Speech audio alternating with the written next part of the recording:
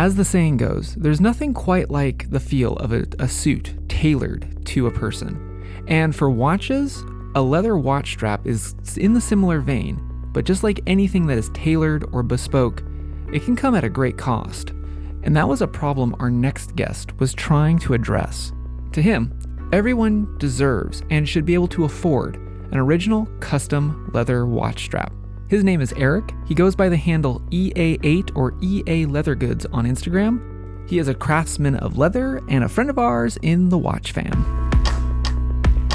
You've tuned into the Bellingham Podcast miniseries, The Watch Fam, brought to you by The Analog Explorer. Read about my analog manifesto through my photography and my passions of travel and watches, in print or now as a digital magazine at theanalogexplorer.com.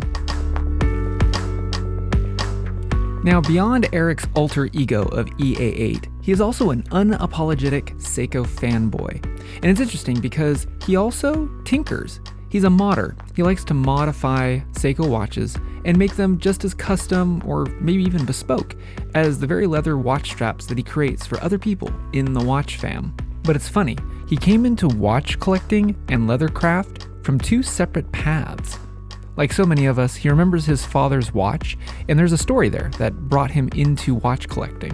But it was his pursuit to make a better wallet, or, well, save money on making a wallet, that really drew him into leathercraft. And when those two separate live paths joined, it opened up the opportunity for him to get his alter ego of EA8.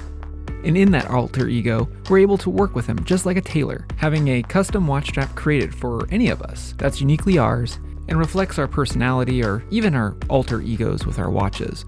But more importantly, we have something crafted for us and we know exactly where it came from and who made it. But still, why watches? Rumor has it you do leather work, right? Yeah, that's what I've been hearing, that I my alter ego, EA Leather Goods. Yeah, I do leather stuffs. So how long have you been doing that for? Well, watch straps recently, maybe last 2 years, I've been honing my skills in that. Leather goods in general started around 2012 when, as all guys have, the wallet that just is in tatters, won't hold anything anymore. It's probably overstuffed with stuff we don't need because that's where you collect all your receipts and cards and all that stuff. And it died. It no longer would hold anything. So being getting kind of into the EDC thing, I saw a lot of minimalist wallets online and I saw what they were made of.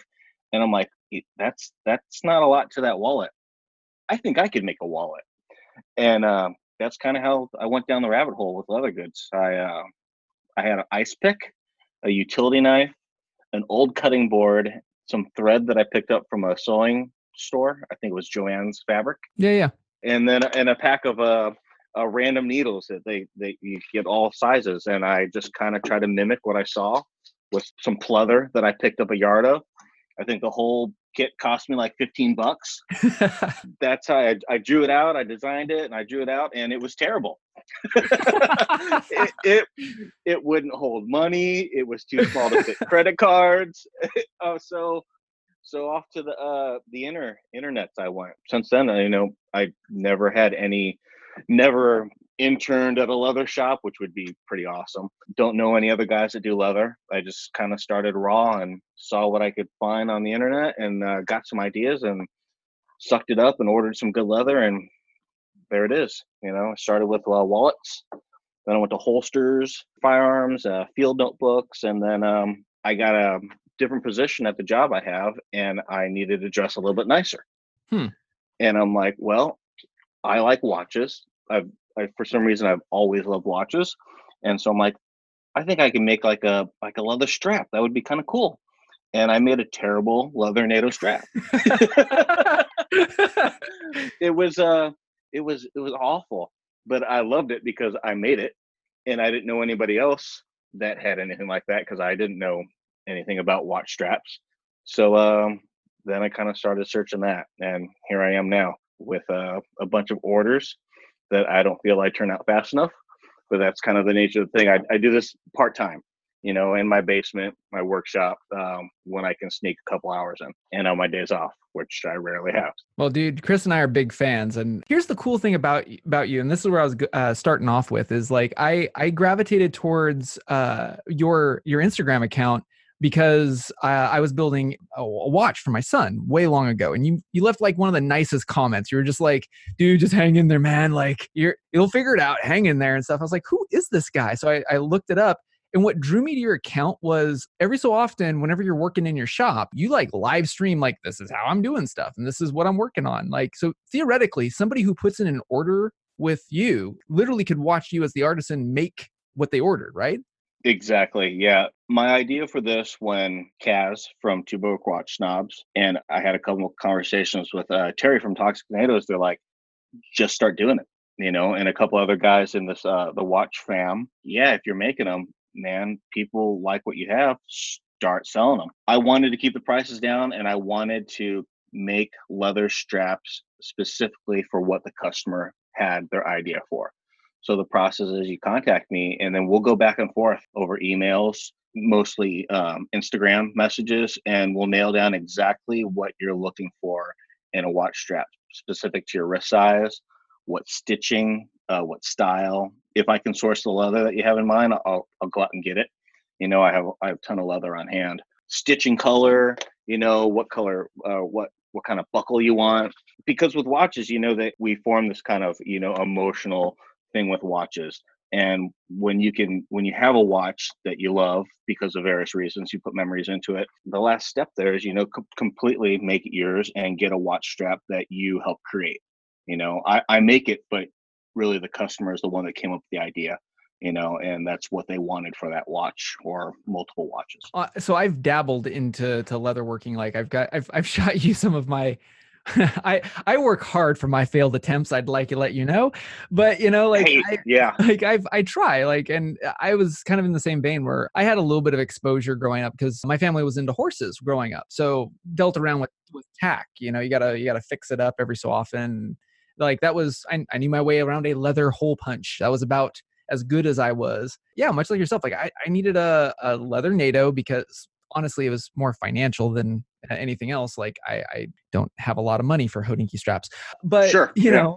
They're good quality and stuff. But I thought to myself, I know my way around a hole punch. I can cut something out. And I was building the PNW 001, and I was like, gosh, that's really my personality. I want that folded into my watch. La la la. And I worked hard for my my rough attempt at a strap. But you know what? Like there's something romantic or something, just I don't know, that brings the whole wrist presence of a watch with a really solid, trusty and comfortable strap. Yeah, yeah, and even I mean, I mess up constantly. I have shoe boxes full of straps that didn't make it because for some reason or another, something wasn't working out.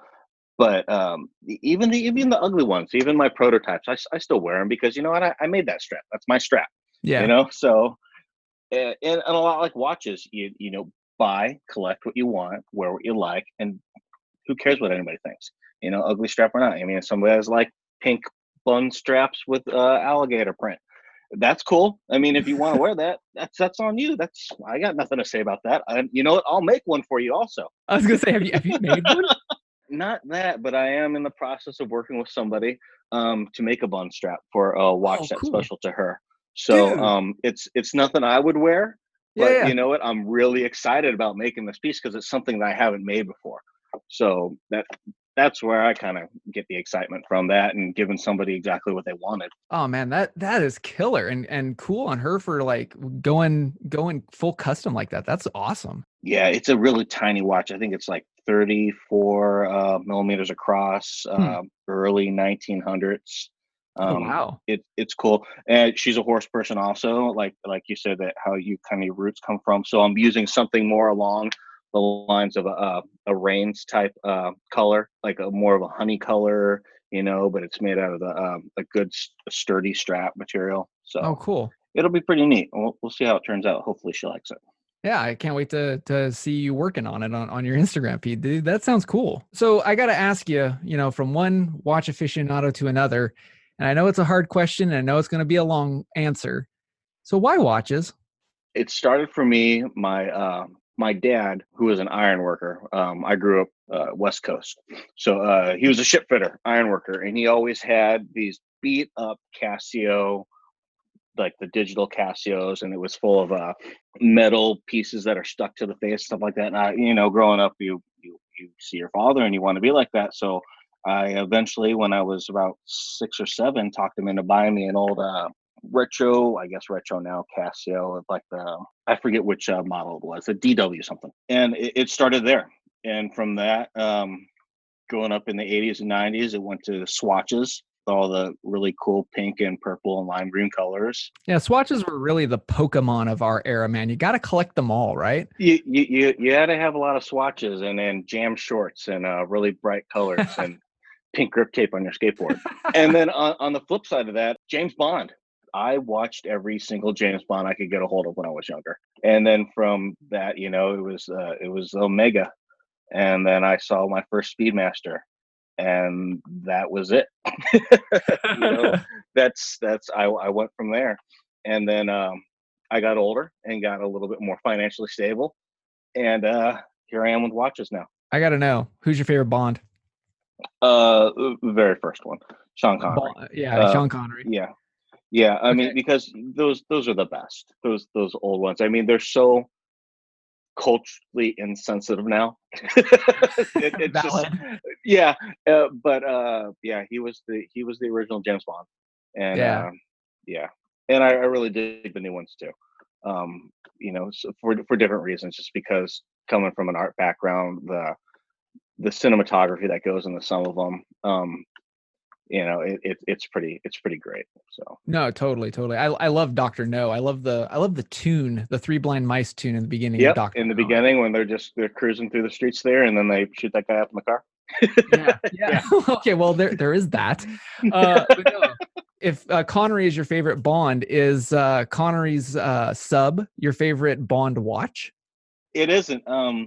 I like Rolex as much as the next guy, but I don't really get into the whole Rolex Submariner thing. My favorite watch is the Seamaster that what's his name on the last one wore. That's a great looking watch. I've seen it in person. It's really, it's just plain, but it's got everything you need in it. So are you talking about the Daniel Craig, the Spectre? the Daniel Craig, the Spectre one. Yeah, that one's cool because that one also has a 12-hour bezel, doesn't it? I believe so. I'm not gonna say it does, but I think so. Yeah. No, that's a killer piece.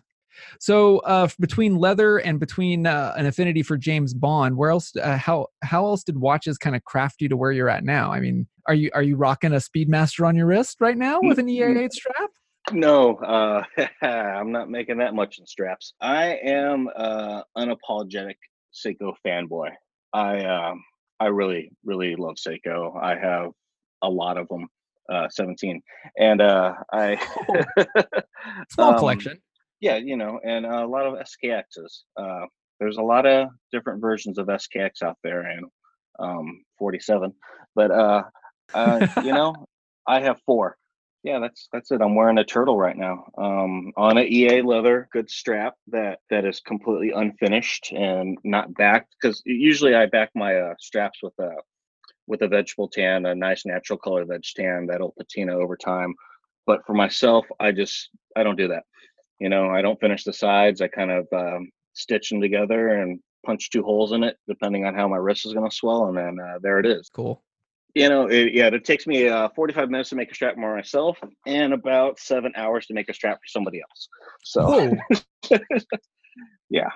An artisanal strap right there. That is awesome, dude. Yeah, there's a and that's a lot of the reason I do those videos, because I want people to see what they're buying. I keep my prices low. I'm not making any money really.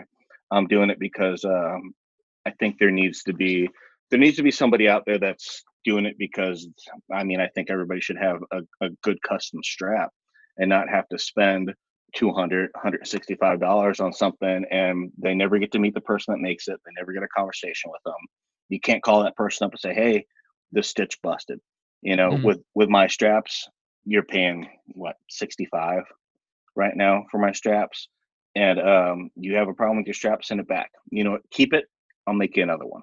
I've done that a couple times because something went wrong. Because that's the way it should be. That's the way it should be with a lot of things. You know, buy locally, support smaller businesses, get to know who you're dealing with. You know, it just makes it seems to me that we're missing a lot of that now with social media and the internet. It's bringing people too far into their cells and they're not communicating with each other anymore. Oh, yeah. Well, that's what Chris and I usually hit on the show pretty routinely. I mean, we're big in supporting local and supporting artisans, creating stuff, handcrafted, sourced in America, made in America. I mean, that has been lacking for quite some time. Yeah, I think it is. I think that we need to get out and meet our neighbors more. I mean, I lived in cities a long time, and every neighborhood, every block, it's its own little town, little neighborhood, and with a lot of us living in big urban environments, you gotta look out for each other and you gotta know who you're living with and living around. And it's nice to know where the food came from, or where the seamstress is at, or who can fix my shoes, or the mechanic down the street. Actually, that's kind of a good analogy. Like, we need to know our neighbor, and that's kind of how this mini series kind of developed. Is with the Watch Fam, we're all one big family in this community of Watchville, as it were, and kind of getting out and knowing your neighbors and stuff. And that's kind of how I found out about you. Is you kind of reached out and left some nice words when I was at probably my most breaking point with that ding dong watch. It was the keyless. You had a keyless issue on Yeah. the 20. Which edit do you have in there? It's a Salida. It's a Salida Oh, SW200. still, it's a keyless Yeah. issue, and Yeah. keyless issues are the bane of my tinkering existence.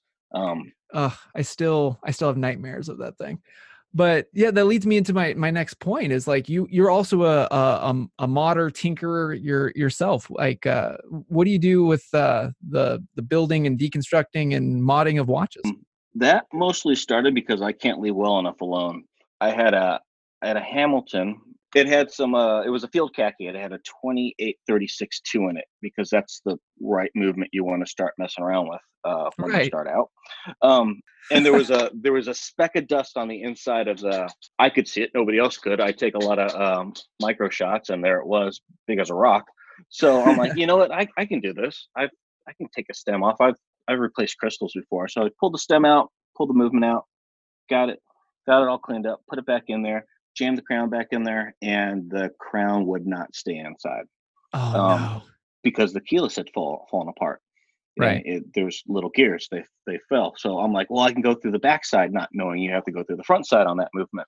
So I got on the watch family, and I'm like, hey, I've got this issue, and so many people like, this is what you need to do. These are the parts you need. One guy who ended up becoming a really good friend of mine goes by the name of Wristmass, Mark, who also makes great straps, by the way. Said, hey, I've got that part, I'll send it to you. And that's kind of what I love about the watch fam. For the most part, everybody's really positive, everybody's really supportive. Yeah. So I got into tinkering and modding with that, and I'm like, well, you know what? Let's start doing that with a couple SKXs. So, I pulled out the guts on SKS. It has that 7S movement in there, and I put a 4R, or the NH36 is the Hmm. generic one. Stuck that in there and did a couple bezel changes. Kind of just went from there. I mean, if you got to go into it knowing I might mess this up and I Yeah. might need to buy a different watch.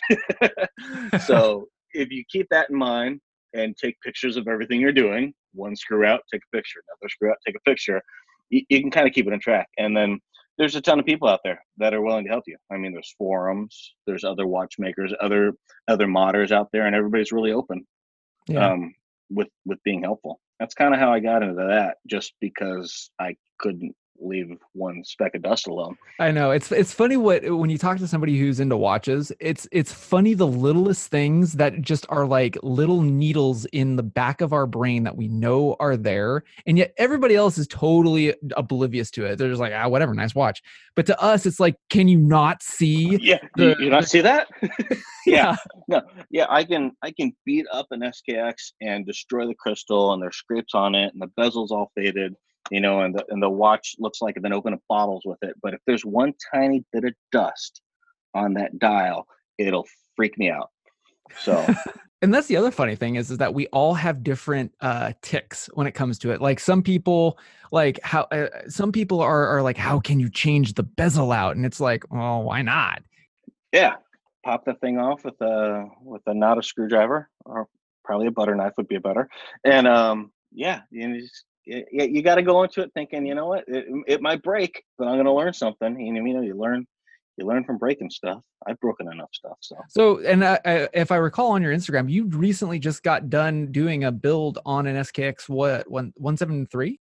Yeah, the 173, it's just like the 007, except it has rectangular markers, and I guess they call it a meatball second hand. It's got unlike the SKX that has the round part at the bottom of the second hand. On the long part of the second hand, it has the little round luminous dot. And there's a difference at the 12 o'clock marker. But yeah, I just modded that. I put a stainless steel Yoboki's 12-hour bezel on it, and ripped the guts out and put the NH movement in there and a new crown.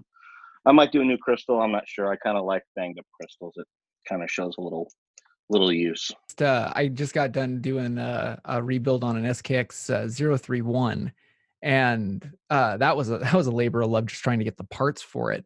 But man, I have fallen in love with the NH36. I think that movement is. I mean, there's nothing wrong with a 7S26, but just the NH36 just feels like it's a grown-up version of it. It's great. It is, and there's theories out there that that movement's gonna replace the 7S movement. Yeah, you're seeing now in the Seiko 5 sports lines, they're putting that NH36 movement in a few of them. Hopefully, I mean, that'd be really neat. It would stop me from having to buy the movements online all the time and switch them out with my SKXs. But we'll see. I think Seiko's, they're shifting. They're shifting gears. They're putting. It's like all the movements are taking a step up. Mhm. So that'll be pretty neat to see what comes out in the next year, especially with Basel coming around the corner. Not like Seiko cares. They kind of just make watches and put them out there and don't really tell anybody about it. And then all of a sudden you see them and you're like, where'd this come from? And Seiko just kind of giggles and goes back to work. So Yeah, that is true. But I mean, they've had great strides. I mean, they spun off Grand Seiko. I mean, you're much like myself. Like I unapologetically love Seiko and kind of feel like they don't, in some circles, they don't get the respect that they duly deserve. What do you forecast in the next 10 years for the big S? Do you feel like Seiko's gonna? There's some people that have conspiracy theories that they're going to go totally up market and kind of gyp the enthusiast. I mean, what do you feel?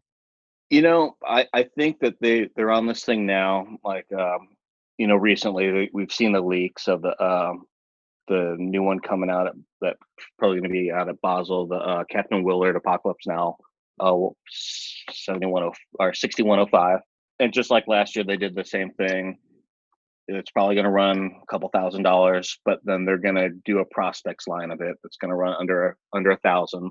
That won't be completely the same as the Willard watch, but it'll be same enough. They're probably going to do that for a while. Reissue. It's easy for a lot of companies to reissue, but unlike a lot of companies, Seiko does the almost 1-for-1 reissue, and then they will do the sub 1K version of it. Yeah, the modern reinterpretation. Yeah, so if you can't afford, $3,000 for the really, really nice one, you can go a little bit down market and spend less. And then when it hits gray market, it'll be around, 4 or 5. Yeah, mortal pricing. Yeah, regular guys. Even though, man, that's still. I mean, you're talking to a guy that decided he wanted to make a wallet for himself because he didn't want to spend 85 on 2 pieces of leather. That's still a lot of. Yeah, it's still a lot of money. $400 or $500. Not in the grand scheme of things. I think we get jaded when we get into the watch fam, when we see, $7,000, $8,000, $9,000 mid-level watches from some of these Swiss companies. But then we turn around, we see a $3,000 Seiko, and we're like, "Oh, I'm not going to spend $3,000 for a Seiko." Yeah, that's the part that drives me nuts. It just doesn't make sense how you justify spending $5K for a Swiss watch, but you'll balk at a $3,000 Japanese watch that has, just as much technical value. The finishing is great on that line. It's kind of weird, and it shouldn't be that way, but it is, and it probably always will be. So Yeah, and I kind of feel like, especially the SKXs, man. I mean, they were ISO. Well, most of them were ISO certified and rated.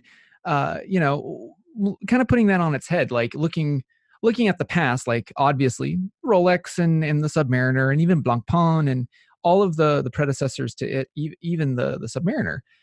Watches were a tool. And do you feel like in this digital age, like the watch is a tool, or are we kind of in the watch fam just kind of all kind of tooting our own horns of like, it's the greatest thing. Like, where do you feel watches really have a place in today's culture and society? I'd like to say that watches were necessary now. Obviously, they're not. Everybody has a cell phone. I mean, they give cell phones away on street corners now, so you're always gonna know what time it is. But I use a watch every day. I don't. I try to keep my cell phone out of my hand as much as possible. If I need to know the time, I need to know it right now. I don't want to fish around in my pocket. I want to look at my wrist and then go on with my life. I don't know. I don't know where watches are going. They'll always be there. For years, everybody's saying there needs to be a market correction with prices. That's not going to happen because they're priced at what people will spend, and that's what it Mm. comes down to. A Rolex is $8,000 for a Submariner because people are going to spend $8,000 for it. Just like an SKX is 220, and people will buy it every single time. So I don't know. I don't see it as a status symbol because where I work, not many people wear automatic watches. It's all G Shocks and the Apple Watch. And I mean that's cool, If that's what you like, that's what you like. Yeah, so I don't know. I don't know how to answer that question. I'm always gonna like watches. My kids are getting into watches. Oh, cool. My watch obsession is rubbing off on a couple guys that I work with. They're getting into watches. Maybe hopefully I'm patient zero at my work, and we all become watch fanatics.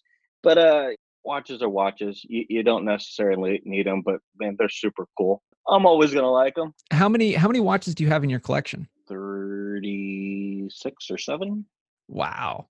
And are Yeah. are they are they all getting wrist time, or are you somebody who like sees a piece as an investment? No, you don't invest in watches. I buy watches because I think they're cool. Most of that, it sounds like a lot of watches, but I have been really lucky on finding older Seikos. I have a lot. Like I said, I have 17 Seiko watches, and most of them are from 70s, 80s. Before people got really crazy into finding like the 6110 or 6119s, you could pick them up for $10, Yeah. no problem on eBay. And sometimes you get a dud, Yeah. and that just means you got to go find parts, and that's kind of the fun of the game. I mostly Seikos, a lot of I've been thinking the last couple of years to pay more attention to the smaller guys. I don't like the word micro brands because I've talked to a couple guys that own these companies, and in particular, Notice watches. Those are two really cool dudes, and they really like what they're doing, and they're doing it because that's their passion. So that's not a micro brand. That's just two guys that started a company, and they make small runs of watches. But I don't know, micro brand, maybe boutique, or maybe it's just two guys that like to make watches and they're selling them to people for a good price, and they're quality watches. So I've been paying attention to those. Yeah. Those guys, Orion watches. I have one of his, Nick's. Great watch, solid. Yeah, Nick's a Nick. good dude. A lot of his beginnings in modding, I watched those videos and read those posts on his blog to kind of get me over the hump. Yeah, Same here. I think a lot of guys that do Seiko found their way to his blog. Now he's back over in Philadelphia doing the Orion thing, and good on him. Yeah. So yeah, I have a lot of watches, but I wear them all. Some I don't wear as much as others. I'll go to work. I'll put on a watch when I go to work. I'll come home. Chances are I'm throwing an SKX on my wrist.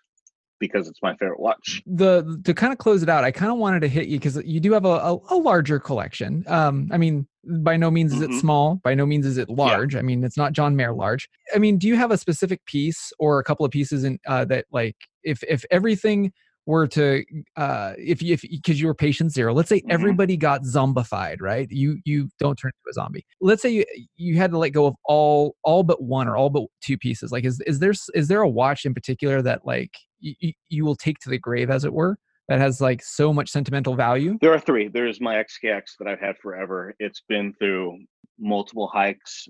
Colorado, went hiking with it. Locally where I live, there are great nature trails everywhere. Mountain biking, I go mountain biking with it all the time. And then both my grandfather's watches. I have my one of my grandfathers worked for A.G. Edwards for 30 years. I got his retirement watch when he passed.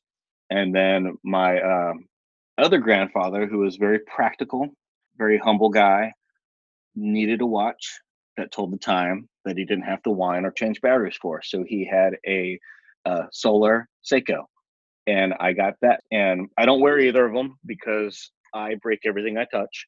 So they stay in the watch box right next to each other, and I look at them and I'll put them on every once in a while, but I won't wear them out. But the house is on fire and the zombies are attacking. I'm grabbing those three watches. Might grab the kids and the wife on the way out too. But definitely my three dogs, we're getting in the truck and we're getting out. So yeah. Got it. The watches, the kid and the wife, and then the dog. Yeah. Got it. And then the dogs. Yeah. In that order. Well, if somebody wanted to check out all of your awesome EA8 awesomeness. So you hit me up on Instagram, EA8 or at EA Leather Goods. I do my best to respond as fast as I can. But like I said, I got a full-time job and then I do this on the side. So thanks so much for being on the show.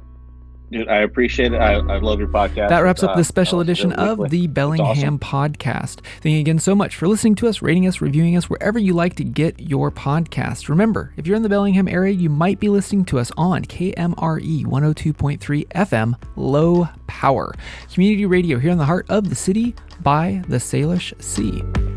And also remember that this mini-series is brought to you by The Analog Explorer. Find out more about my analog manifesto through my photography, my love of travel, and of course, my tick for watches. You can read about it in a digital magazine or in print at theanalogexplorer.com. Thank you again so much for tuning in. I'm AJ Barce, and we will see you next week.